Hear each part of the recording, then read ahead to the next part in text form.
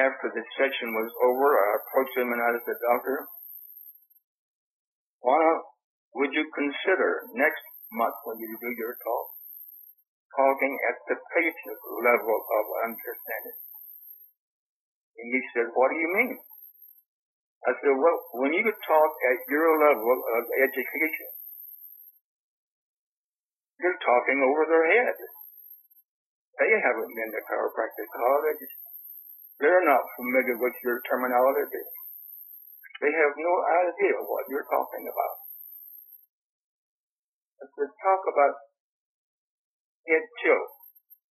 Explain how you can develop head tilt and how it can cause interference at the point where the head and neck join and prevent the brain from sending its healing messages down to the body.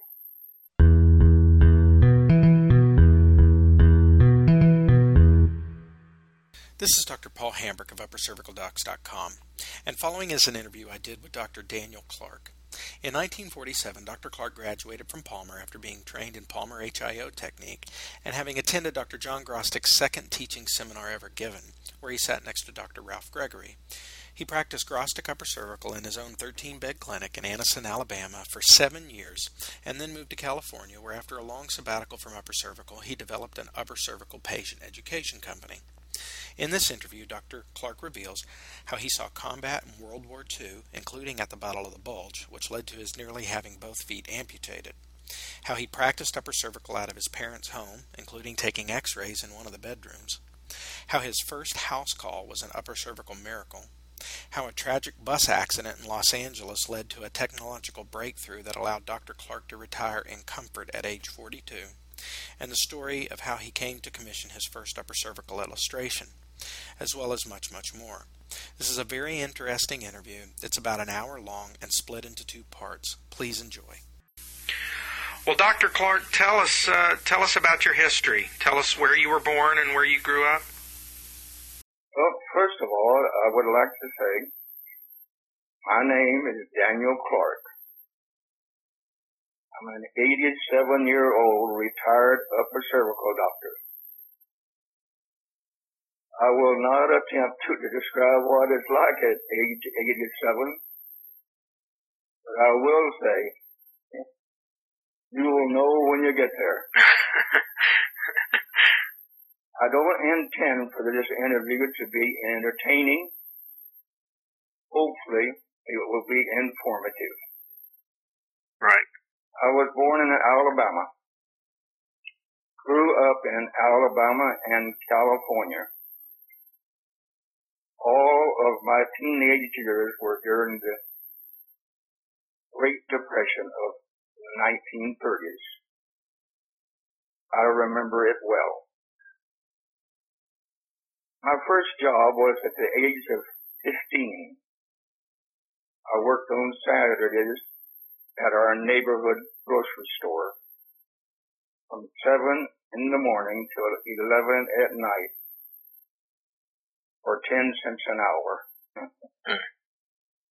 During my high school years, I had a paper route, 160 customers. I bought the paper for 10 cents a week, and I sold them for 20 cents. If I failed to collect, it was my loss. But I was able to pay for my clothing and my school books and purchase my first bicycle. In my senior year, I was able to purchase my first automobile. It was a 1929 Model A Ford. Wow. I paid $75 for it. Man. I was more thrilled over that car than any car I've owned since. Yeah. Were you still doing the paper route? All from the paper route. Wow. During World War II, I saw extensive combat duty in the Battle of the Herzenfort in Germany and the Battle of the Bulge at Bastogne. I came out of combat with both feet frozen. Spent 9 months in hospitals and rehab facilities. There was every chance that both feet would have to be amputated. Wow. They turned as black as coal. Wow. During the month of recovery, the circulation and color slowly returned. I was given a medical discharge with a lifetime disability pension. Okay?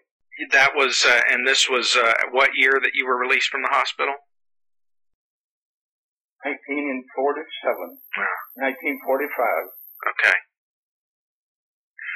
I was discharged in 1945. Okay.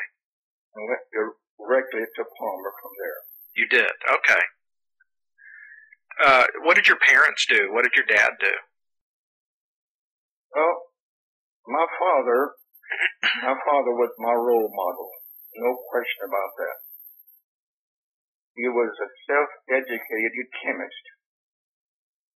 He made sulfuric acid in huge 15 by 30 foot tanks for an international chemical company. Wow.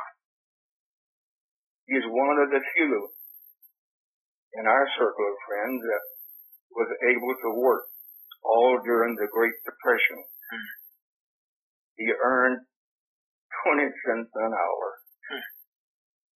But prior to that now, in 1927, I was only 6 years old, but I remember he walked 40 miles in search of work, only to be told that we were not hiring. My mom, well, she was a homemaker.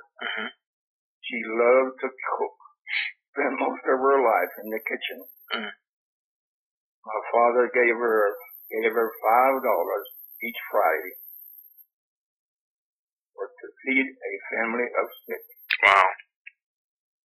We lived on the outskirts of town and had a large garden. She spent her summers canning vegetables from the garden for our winter food. Okay? When you said in 1927 your dad, he went looking for work, when did he teach himself to be a chemist? Started to work for this international company a year later. Okay. And was able to work all during the Depression. You worked you worked an average of 12 hours a day, 7 days a week, at 20 to 25 cents an hour. Wow. Imagine that. Well, tell us about your family. Do you have a wife and children? Well, my wife and I celebrated our 63rd wedding anniversary on October the 30th. Wow, that's fantastic. Our first anniversary was at Palmer. We borrowed 25 cents, walked down Brady Hill to an ice cream parlor and bought a banana split. She started at one end, I started at the other end. We ate and met in the middle. I can honestly say we've been meeting each other in the middle ever since. This year, for our 63rd anniversary, we went to an ice cream parlor. Well, Tony, our daughter, is a school teacher. She has 2 sons. The oldest, Matthew, is an attorney. The youngest, Casey, is in medical school, learning to be an orthopedic surgeon. He graduates next May. Oh, wow. Robert, our son, is a technical writer and a website designer for a major major company in San Francisco. Okay. He has a daughter, Judah, and without a doubt, she is our 8-year-old princess. Well, tell us about your first experience with chiropractic. You mentioned that you went to Palmer right out of the Army, but what was your first experience with being adjusted? Well, my first experience with chiropractic involved my brother, Harold. At the age of 8, in 1935, he developed the flu. And that developed into pneumonia. And then into double pneumonia. It was to the point that someone had to sit by his bedside around the clock for fear he would choke if he had to cough, all because of the congestion in his lungs. Wow. The company where my father worked provided a doctor for its employees and their family at a cost of 25 cents per week. Wow. It was obvious that my brother was growing progressively worse, even though the doctor was making daily calls to visit. A neighbor suggested to my dad that we call a chiropractor. My dad asked the medical doctor if he had any objection of us calling in a chiropractor. Well, the medical doctor said, Mr. Clark, if he were my son, I'd do whatever I thought would help. My dad called in a local chiropractor. He arrived about 6 o'clock in the evening. It was midwinter, real cold. The doctor warmed a blanket in front of the fireplace and wrapped my brother in it, then placed him on his portable adjusting table and gave him an adjustment. By bedtime, there was a noticeable improvement in my brother's breathing. And when the medical doctor returned the next morning, he said to my father, Mr. Clark, whatever you're doing for that boy, keep it up. He's getting better. My brother made a miraculous recovery. Neighbors called it a miracle. That was my first experience. Did you know at that point that you wanted to do that for a living? I did not. But it has been a lasting impression with me. Well, tell us about going to Palmer.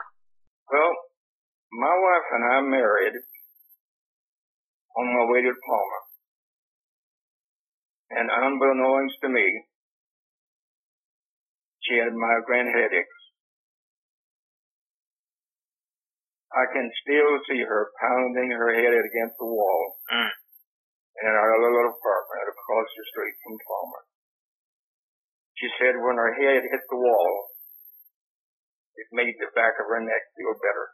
And after a few visits to Dr. Galen Price, she realized the headaches were gone. They have never returned. What kind of a doctor was Dr. Price? Okay. See, after World War II, the GI Bill provided a paid education for all veterans at a college of their choice. And during a conversation with my father, I said, Dad,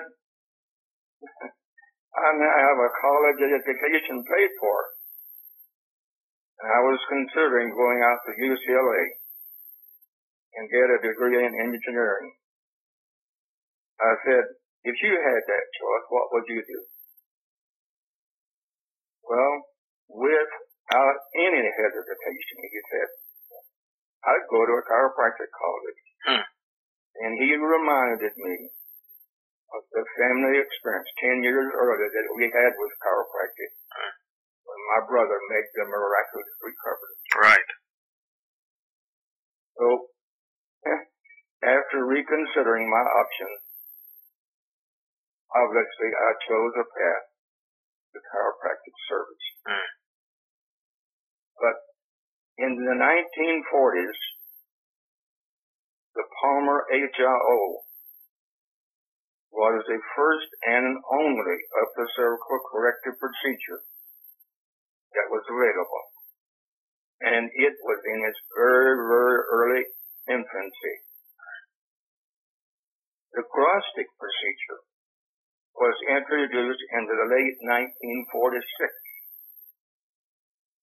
I attended Dr. John F. Grostic's second seminar at his office in Ann Arbor, Michigan in February of 1947. There was about 10 in the class. I sat next to Dr. Ralph Gregory. And that was in 1947. That was in February of 1947.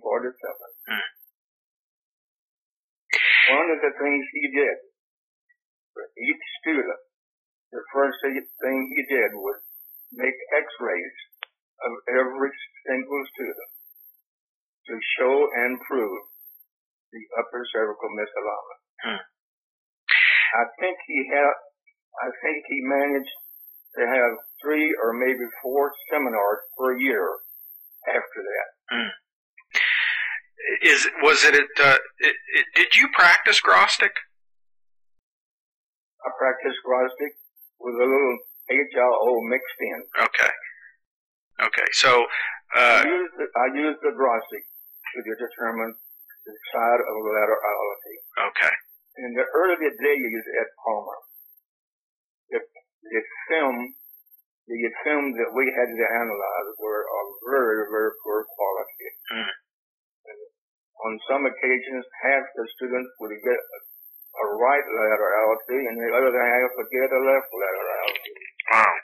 Because of that, I took the Grostic procedure because I was told it would definitely tell you the side of laterality. That's interesting. That's something that we pretty much take for granted is clear films. Well, I remember on Friday nights we had several of us students would meet at one of the instructors' home for just more or less a brain session. And I asked the question, what happens if I adjust the patient on the wrong side? The instructor looked at me as if I was from another planet, never answered my question.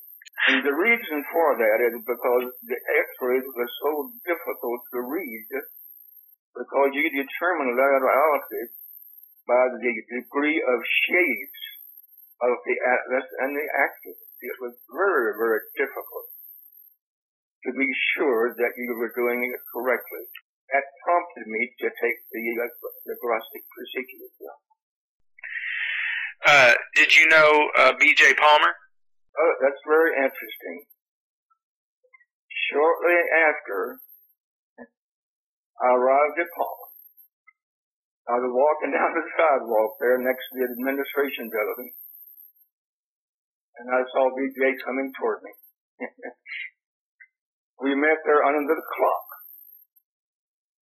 And as he approached, he said, "Daniel, how's things going?" I'll never know how he knew my name because there was 200 students in my class. Wow. That has always been a lasting impression of B.J. Sure. I really look forward to his Friday morning lectures to the student body. He often talked about consonant subluxation. That's when the atlas and the axis rotate in the same direction, of course. And variable subluxation. That's when the atlas and the axis, when the atlas rotates in one direction and the axis in the opposite direction.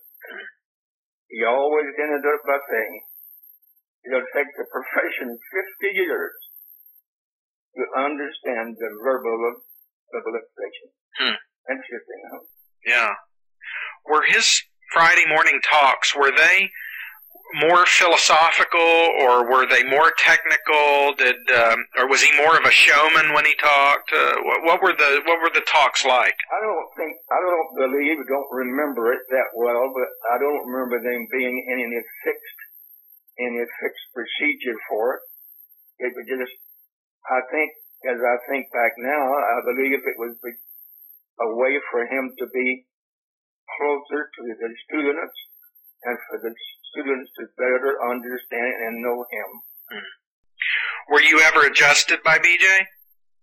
Oh, no, I was never adjusted by BJ, but I did do volunteer work in the BJ clinic in my senior year. When did you graduate? I graduated in February, in March of 1947. Okay. March 14th, I think it was. May 14th, 1947. Okay. Did you go directly into practice? After being in service prior to Palmer, I didn't have any capital to start a practice. So I opened my practice in my parents' home because I had no working capital.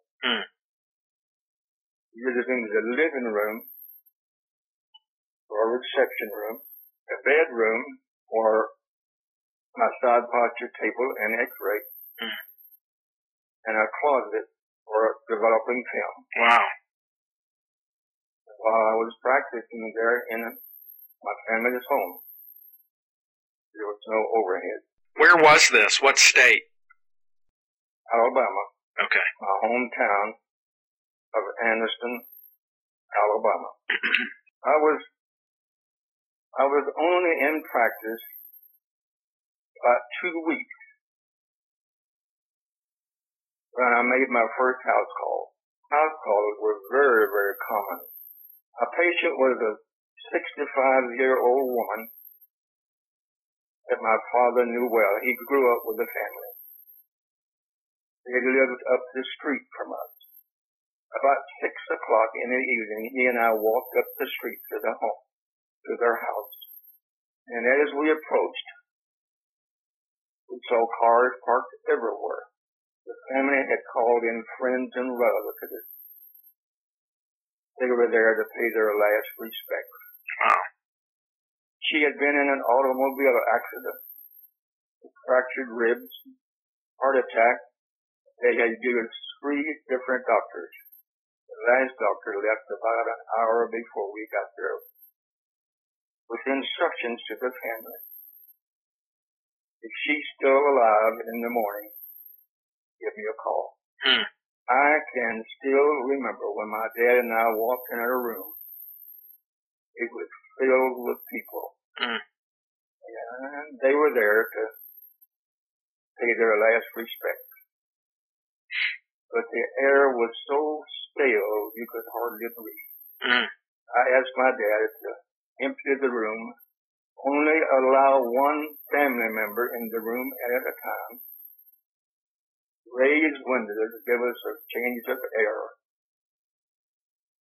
With his help, we pulled her bed away from the wall, and I placed a chair there. Put my hands under her head to palpate for atlas laterality, only to define it.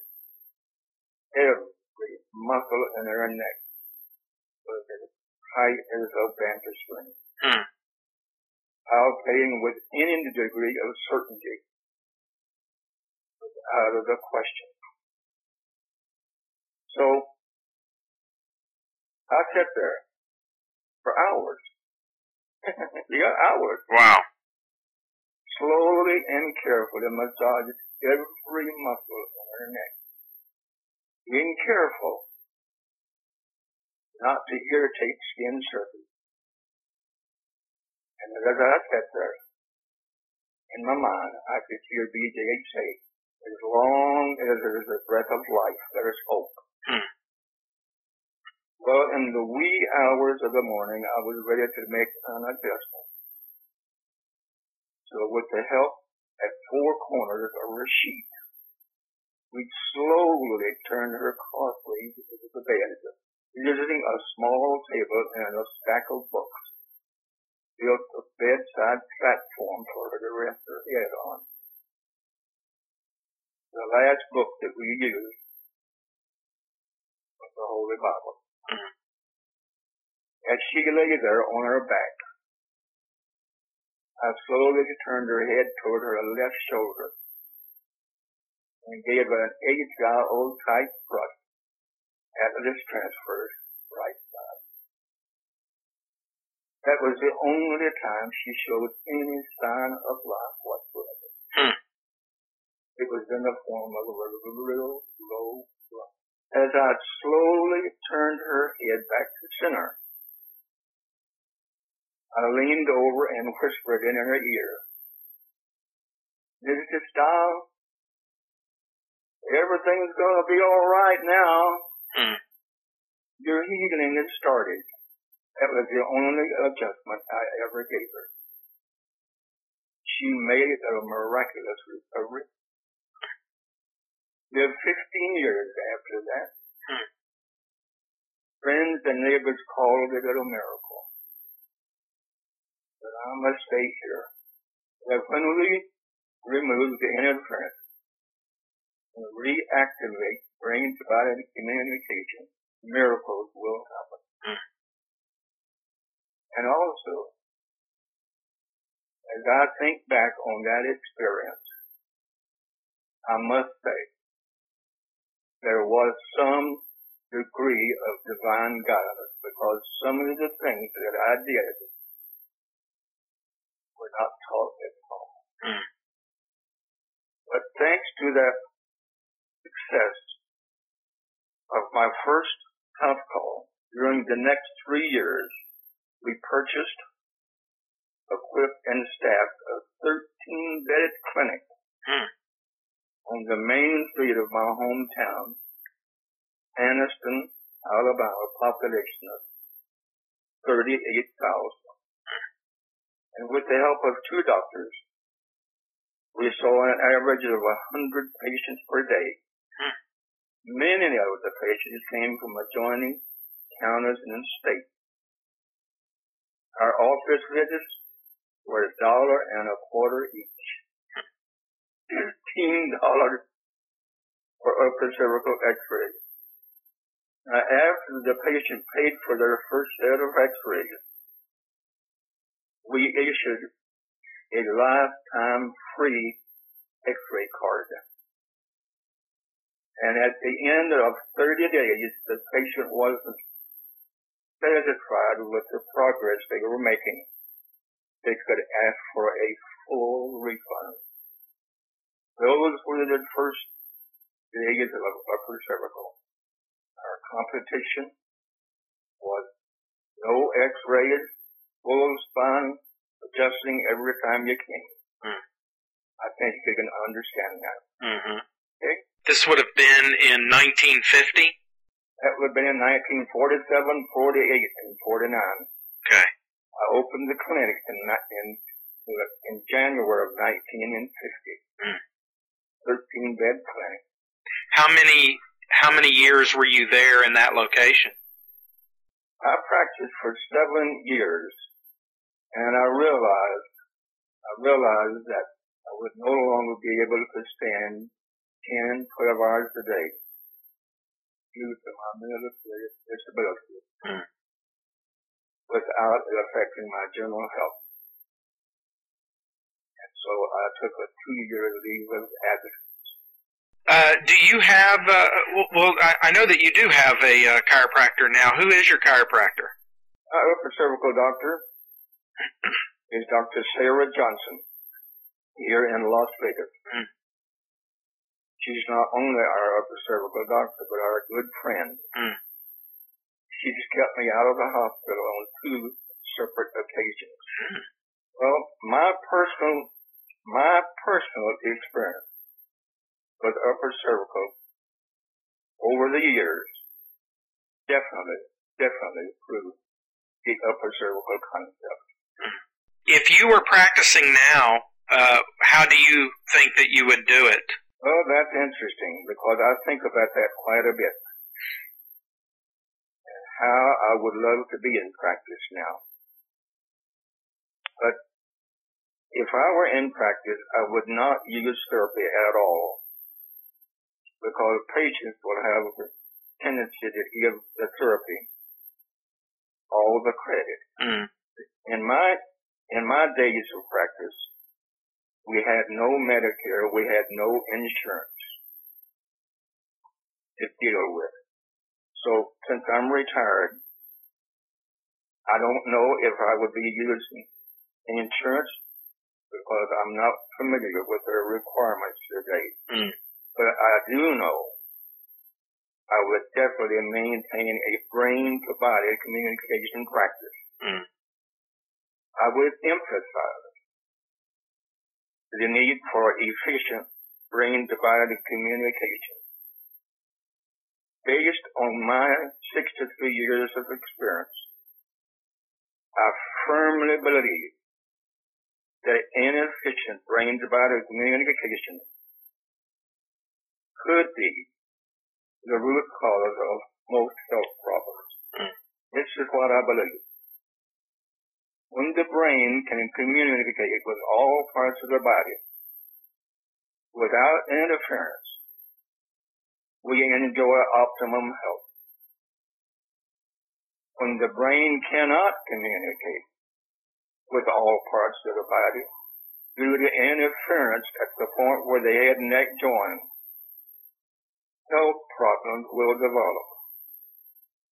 Now, in practice, I would do visual checks to check for head tilt, low shoulder, high hip, and other tests that would demonstrate brain-to-body interference.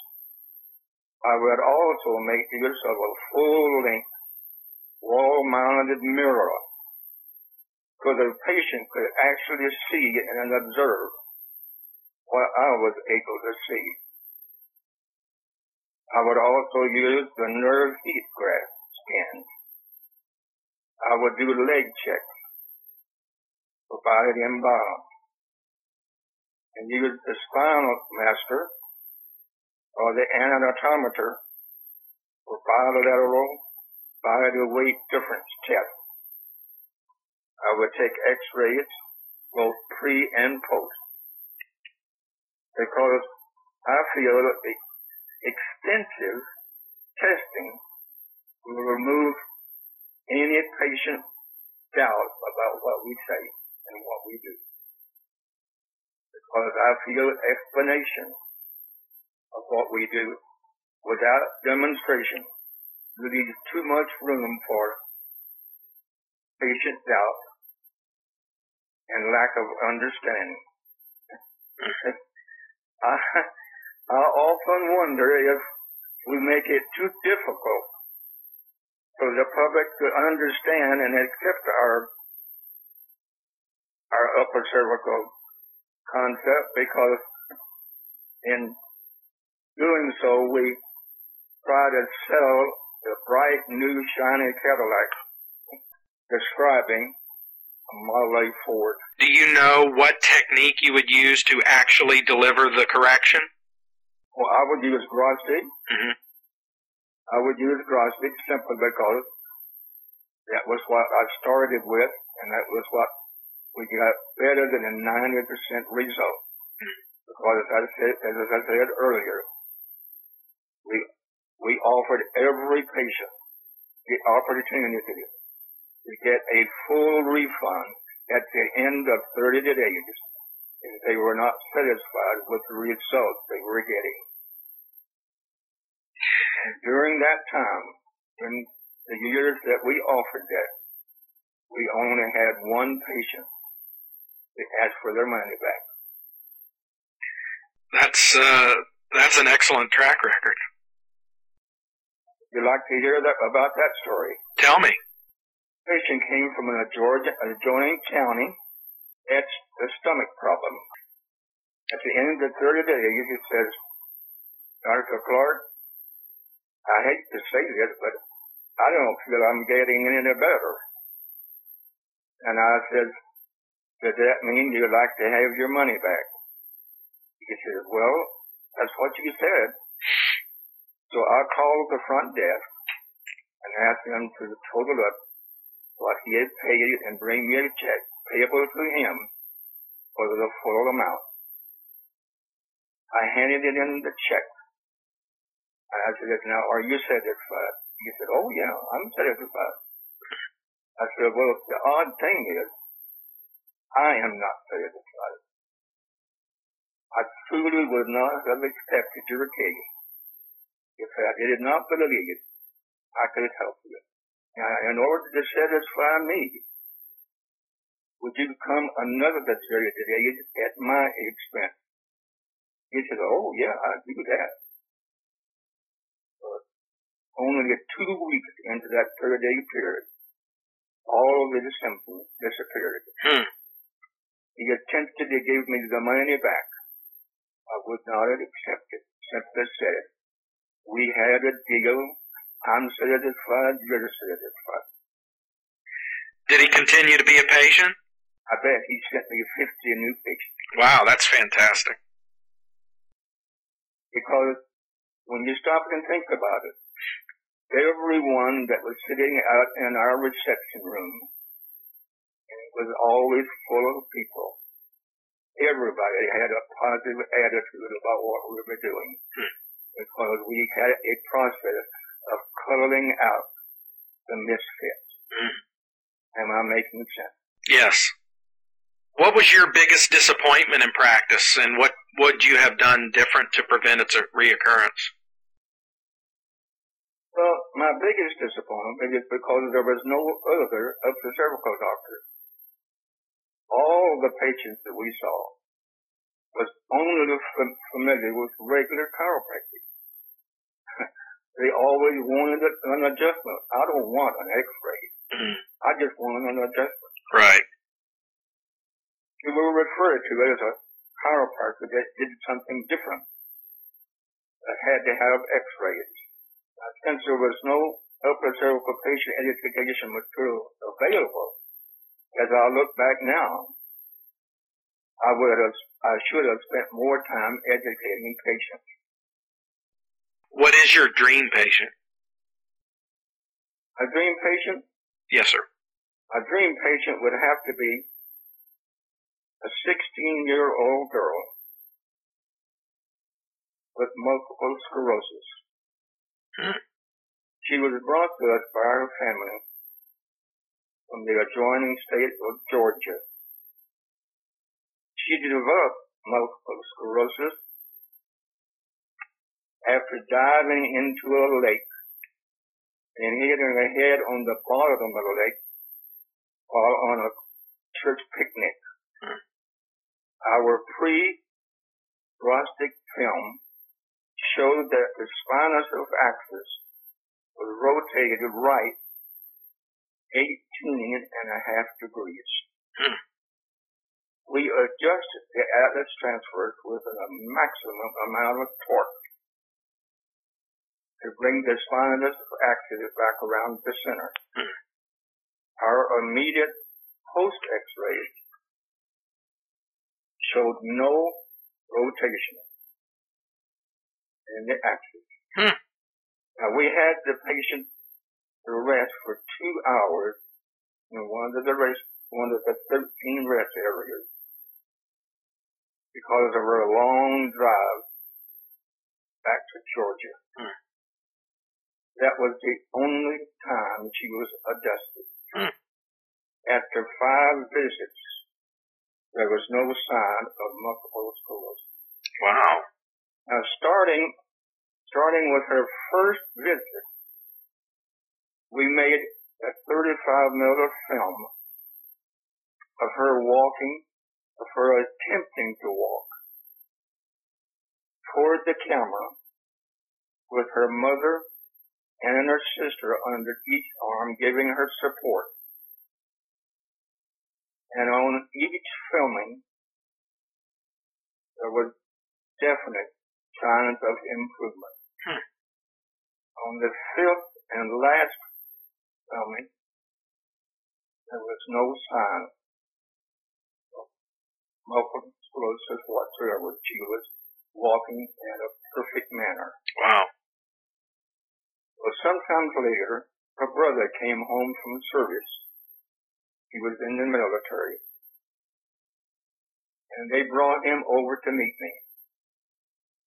He had not seen his sister in that condition during the 2 years of her illness. So we set up a projector and a screen in the reception room so he could see the film.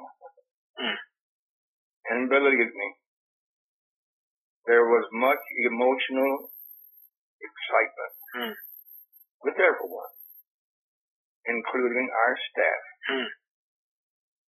We gave the family the film. Shortly thereafter, we devoted our Saturdays to patients from Georgia. They came in a rented bus. Wow. About 20 years later, we were in my hometown for a weekend family reunion.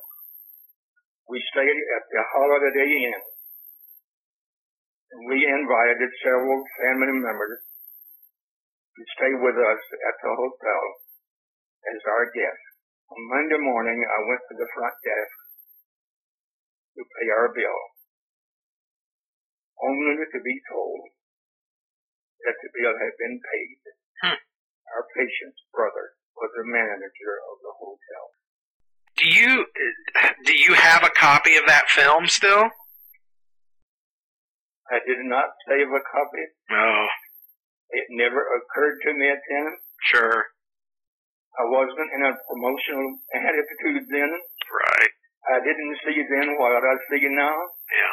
But I would give my right arm to have a copy of it now. Yeah. Yeah, that's an amazing story. Well, what do you regard as your greatest chiropractic achievement? Well, I would say the last 15 years of retirement, creating simplified upper cervical patient education material and terminology, specifically for upper cervical doctors. How would you like people to describe your contribution to upper cervical chiropractic? I would say the illustrations and the upper cervical terminology we developed and used throughout the work that we've done. If you were given one wish, what would it be? First of all, I would change the direction of the upper cervical profession 180 degrees, because we've been on the defensive with the public and the medical profession for more than 70 years. It's time we go on the offensive.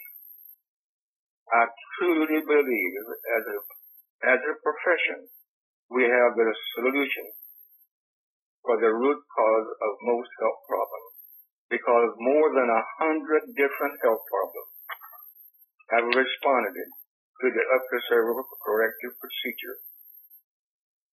Just visit Greg Buchanan's website, www.upcspine.com. Go to evidence. Click on anecdotes. You can read the reports of countless health problems. They have responded to the upper cervical corrective procedure. If the medical profession had a single pill, drug, or prescription that more than 100 health problems will respond to, we would really be on the defensive. And yes, we may have the solution for the root cause of most health problems, and it is time now for us to go on the offensive. Let me attempt to give you my explanation as to why I say what I say. Okay. Brain health and healing messages control, maintain, and monitor everything that goes on in the body, including the thousands of functions that keep our body operational. These messages also direct body healing. When the upper cervical corrective procedure removes the interference and health problems respond, it not only proves the upper cervical concept, but it explains why countless health problems have responded during the last 70 plus years. Yes, I believe restricted brain-to-body communication due to interference at the point where the head and neck joint may be the root cause of most health problems. Now, when you stop and think about that, it boggles the mind. The first person that attempted to convince the world that the sun was the center of the universe was sent into exile and later burned at stake. Tell us about your upper cervical patient education business. Well, as I said earlier, after being in practice for 7 years, I realized, because of my military disability, I could no longer stand 10 to 12 hours a day without it affecting my general health. So I turned the clinic over to an upper cervical doctor and took a 2-year leave of absence and moved my family to California. The daily headlines of the Los Angeles Times told stories of a runaway trucker bus that lost its air brakes, crashed, causing unbelievable property damage and loss of lives.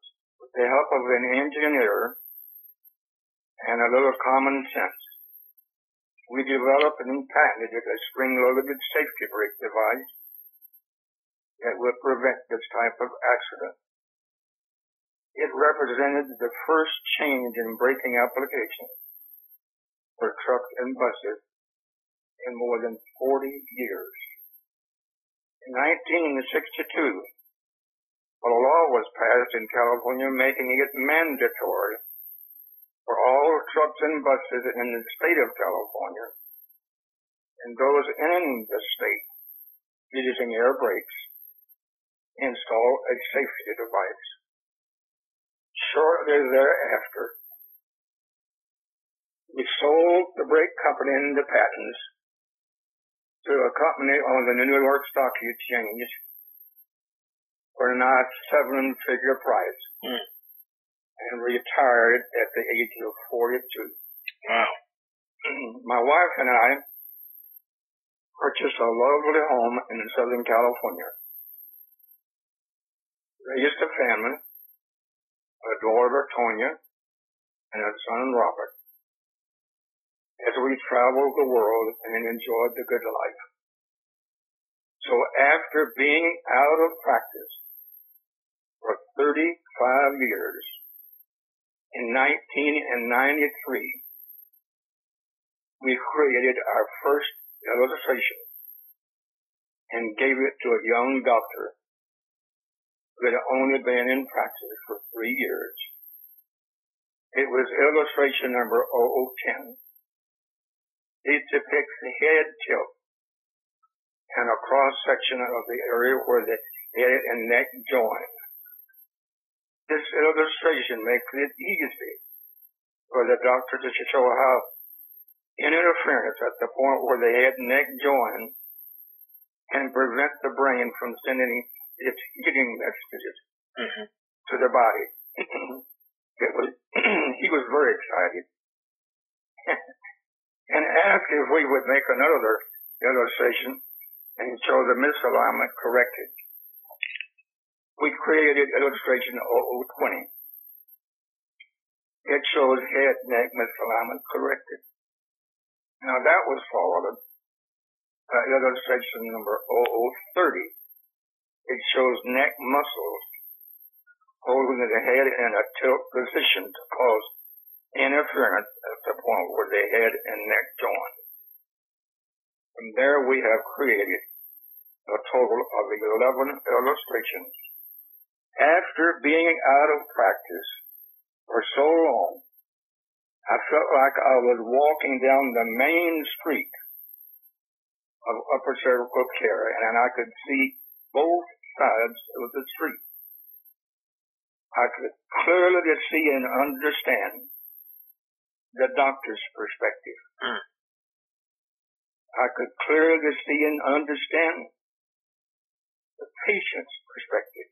So in developing our education material, we always attempt to describe upper cervical as if the patient was explaining it. Because after all, patients are a most logical source of spreading the news of upper cervical. During our years of creating upper cervical, the upper cervical material, not once did we have requests for help in locating a chiropractor. About 3 years ago, for the first time, upper cervical doctors began developing their own identity as upper cervical doctors. So we now have a daily request for help in locating upper cervical doctors. I must say, I firmly believe our Creator did not intend for us to have a medicine cabinet full of pills and drugs in order for us to obtain and enjoy optimum health. I say, the world is ready to accept our simple and logical message of hope. My prayer is for this message to help upper cervical doctors realize that restricted brain-to-body communication could be the root cause of most health problems, and to see the enormity of our potential as an upper cervical profession. Yes, I pray we will unify our profession and come together and tell the world what we have, so we will be ready to accept unbelievable acceptance, which will surely come. As BJ said, get the big idea. All else will follow. There's one thing that we didn't discuss that I would like to, and that is our terminology.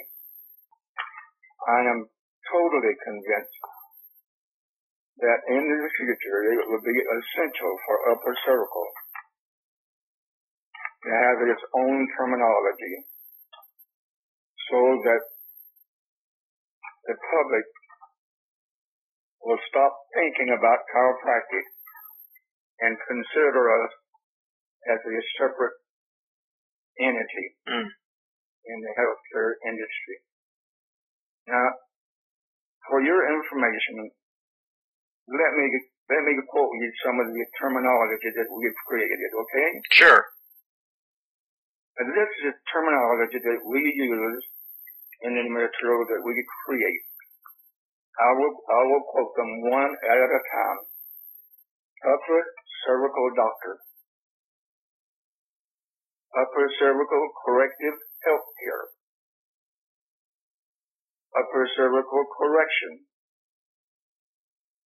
alignment correction, body balance, body imbalance, body imbalance leg check, head tilt, head neck misalignment, head neck alignment correction, misalignment correction, maintaining the alignment correction, interference at the point where the head and neck join, brain to body communication, lack of efficient brain to body communication, the stabilization and healing cycle, brain health and healing messages. This type of terminology will definitely help us establish our own identity. I think you see what I mean. Sure. Like I said earlier, everything that we write from the patient's perspective. Because in the early days when I first came back into the profession, I attended an upper cervical doctor's monthly patient education talk. He talked for about 30 to 35 minutes. It was one of the best talks I ever heard. And we finished his talk. He says, if any of you would like to come up and have me check you for a short leg, come on up.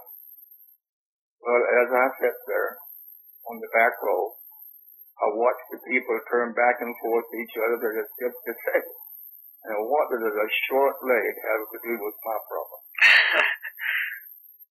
There was about 30 people there, but they signed up no new patients. I barely knew the doctor, so after the session was over, I approached him and I said, Doctor, would you consider next month when you do your talk, talking at the patient level of understanding? And he said, what do you mean? I said, well, when you talk at your level of education, you're talking over their head. They haven't been to chiropractic college. They're not familiar with your terminology. They have no idea what you're talking about. I said, talk about head tilt. Explain how you can develop head tilt and how it can cause interference at the point where the head and neck join and prevent the brain from sending its healing messages down to the body. Talk about how the weight of the head can be moved off the center of the top of the neck. And when this happens, the body will compensate for that shift of weight. And the rest of the body will compensate by dropping one shoulder, one hip is brought up, the leg comes up with it, creating body imbalance, not a short leg. I said, when you tell a patient they have a short leg, unconsciously they're going to say, or subconsciously they're going to say, no doctor ever told me I had a short leg. I know I wasn't born with a short leg. So to make a long story short, I went back the next month. He incorporated everything that we talked about.